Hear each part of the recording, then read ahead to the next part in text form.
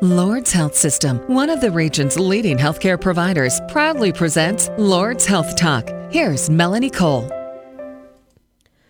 In February, the World Health Organization took the rare step of declaring an international public health emergency in connection with the spread of the Zika virus.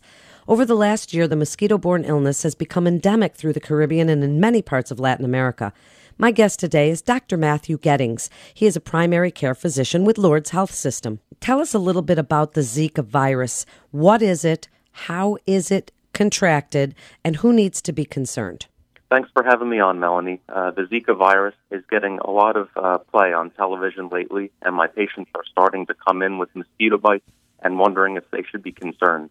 Well, I guess the good news is that so far there is no mosquito-borne transmission of Zika from within the United States. So most of our screening efforts are looking to see if a patient has traveled to an area where it is endemic. And we're seeing mostly folks from Puerto Rico, from Central and South America coming in with some questions.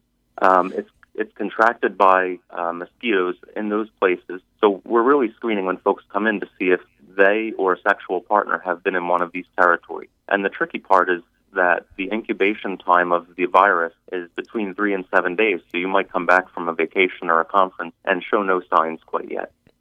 So we're going to talk about pregnant women, Dr. Gettings. But before we do that, for the average citizen, what is the risk of getting infected with the Zika virus, and what symptoms might they recognize?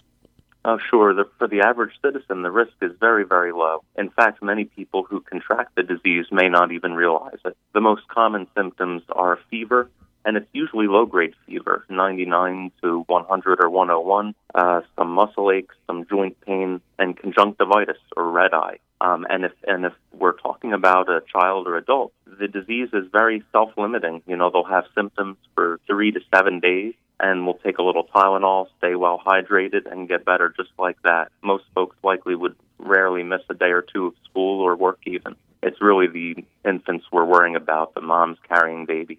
So tell us about the pregnant women, and what is the risk to them? The risk is essentially that the child could be born with birth defects.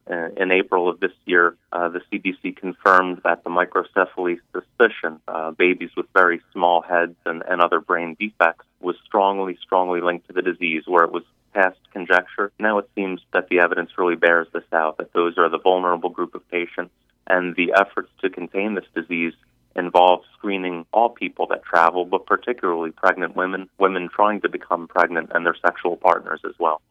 What's the screening involved, and who should get screened? You said people who have been to those areas or their sexual partners have been to that area. So what do you want them to know about getting screened? Well, the screening typically happens as the patient interfaces with the healthcare system. So particularly with OBGYN practices, looking at new pregnant moms, one of the first questions they're being asked as they walk in the door is, have you traveled recently, or has your sexual partner traveled recently? And that opens up a bit of a can of worms. If mom's pregnant, then usually testing begins at that time. But frankly, even in the family practice setting where I am, I don't manage pregnant women myself, but every patient coming in is asked if they travel. And if they do travel, is it in one of these endemic areas? And not only did they travel, did their sexual partner travel? Every patient is asked this, and many family practices, larger health systems in particular, are coordinating these screenings across the country. So can the screenings be done at a local office, or do you send it somewhere else? How long does that take? Oh, yeah. If any of these screenings comes back positive, and when I say screening, I'm typically meaning just our staff asking the patient a couple questions. Most patients screen normal because they haven't traveled within the last couple weeks or a month to an area where it's endemic. But if the answer is yes, then there are follow-up questions related to symptoms. So if the patient was in an endemic area and then comes back with fever and red eyes and joint pain, we're contacting the Board of Health in the county that I practice and arranging for blood or urine samples to be taken. And all the more rush if it's a pregnant mom we're talking about. So what are they telling women who want to become pregnant or whose sexual partners have traveled to these areas? Are they telling them still to delay pregnancy? There's so much unknown right now, and most advice coming from the healthcare system is very conservative. If you're actively trying to become pregnant, we're hoping that folks will postpone vacations And if you're in a situation where you can't postpone a trip for some reason, if it's a business trip that you can't get out of, we're hoping that these high-risk individuals would take all the proper precautions to avoid being bitten by the mosquito. Or if a sexual partner is involved, if you're pregnant or trying to become pregnant, if you're pregnant specifically, we're hoping that a condom is used every time throughout the entire pregnancy, even if the exposure was months ago. And if you're just going for travel, we're hoping that folks will wear long-sleeve shirts, long-sleeve pants, use an EPA-approved mosquito repellent to help avoid the spread. And for folks who we're starting to become at risk for folks coming back to the United States. And even though there has not yet been mosquito-borne illness, we're heading into, summer, and mosquito populations are on the rise here. And the United States does have the same types of mosquitoes that transmit the disease. So truthfully, it's only a matter of time before someone coming back from Puerto Rico is at a backyard barbecue and gets bit by a mosquito, and then someone at the same party could contract the disease in that way. So far, there have been none of those cases, but it's only a matter of time. So what would you like listeners to know about preventing the spread of this disease? And you mentioned wearing, screening, wearing mosquito repellent. Is that enough? Well, it's a security system of a lot of layers. Firstly, we want to avoid exposure if there's a high-risk individual. So someone comes back from a trip and they could have been exposed. They either have a mosquito bite or they have classic symptoms. We want those people returning to be quarantined. We want them to stay indoors. The CDC recommends for about 3 weeks to take as much precaution as they can to avoid getting other people sick. While most of the time the virus is at its peak levels in the blood for about 1 week, for 3 weeks, if those folks can avoid crowded outdoor settings and mosquito-laden areas, all the better. To stay indoors with good screens or good air conditioning, and when you must go out, to wear the mosquito repellents and long sleeves. And if you're a homeowner, to avoid keeping standing water around in areas around your house that could serve as breeding pools for mosquitoes. Dr. Gettings, is there any treatment for Zika? So far, there is no treatment. The CDC calls this a bit of an epidemic, on the same level as that of Ebola in the categories they use. And because of this, there's a lot of money being poured into quick research on vaccines and treatment options, but so far none are commercially available.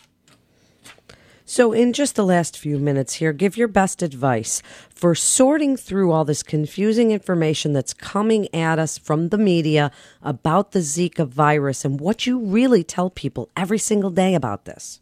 Oh, sure. When folks come into me with concerns about Zika virus, I try to see what type of person they are. Are they a pregnant woman? If so, they're at the highest risk and have to take the most precaution. If they are not in this group, we just counsel about the type of symptoms that could occur and how to protect themselves from travelers coming from, overseas, which might have the virus. We're talking about prevention.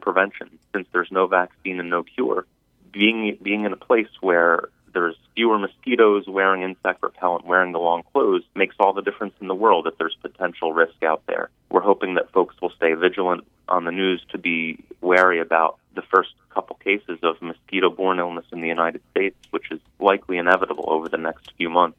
And since we're in summer, we often get questions, well, if I have to wear mosquito repellent and sunscreen, how do I work that? And the answer is always sunscreen first and mosquito repellent on top of that.